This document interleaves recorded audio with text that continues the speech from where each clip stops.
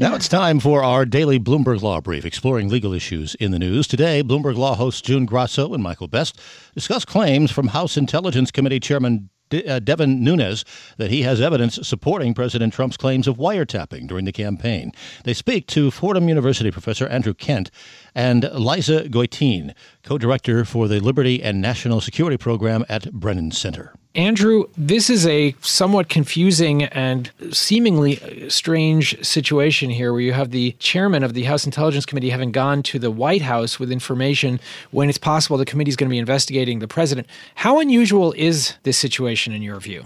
I think it's extremely unusual, and a number of folks on the Republican side, including John McCain, have said as much. Obviously there are close political links between a president and members of his party in the Congress. But when the president's own conduct and the conduct of his campaign and close aides to him are the subject of such an incredibly important and sensitive investigation that the House Intelligence Committee is undergoing, this behavior by the chairman is really extraordinary and quite inappropriate. Liza, it's still unclear because Nunes has refused to say where he got these documents from. They're supposedly classified documents, if they are really classified documents, and he showed them or told the press about them. Is that a prosecutable offense? Well, certainly Nunes himself and many others on his committee have really made a point of underscoring how dangerous it is to leak classified information and have emphasized that people who do leak such information should be prosecuted.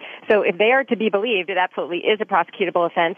And it does appear that some of what Mr. Nunes was saying in his press conferences was classified information. Now, the president is able to declassify information quickly and easily, and there is a question in this case about whether there was coordination between the White House and Nunes in his announcements. And recently we learned that Nunes was actually at the White House the day before he gave his press conference using some secure compartmented facilities there. That's a place where you go to look at classified information. So, there's some real questions here about where this information came from. And frankly, if the president did declassify information so he could reveal it, I think that's more disturbing than it is reassuring.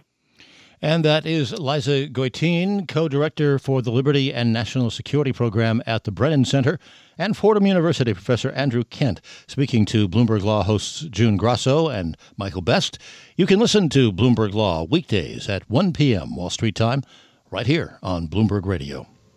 And that's this morning's Bloomberg Law Brief. You can find more legal news at BloombergLaw.com and BloombergBNA.com. Attorneys will find exceptional legal research and business development tools there as well.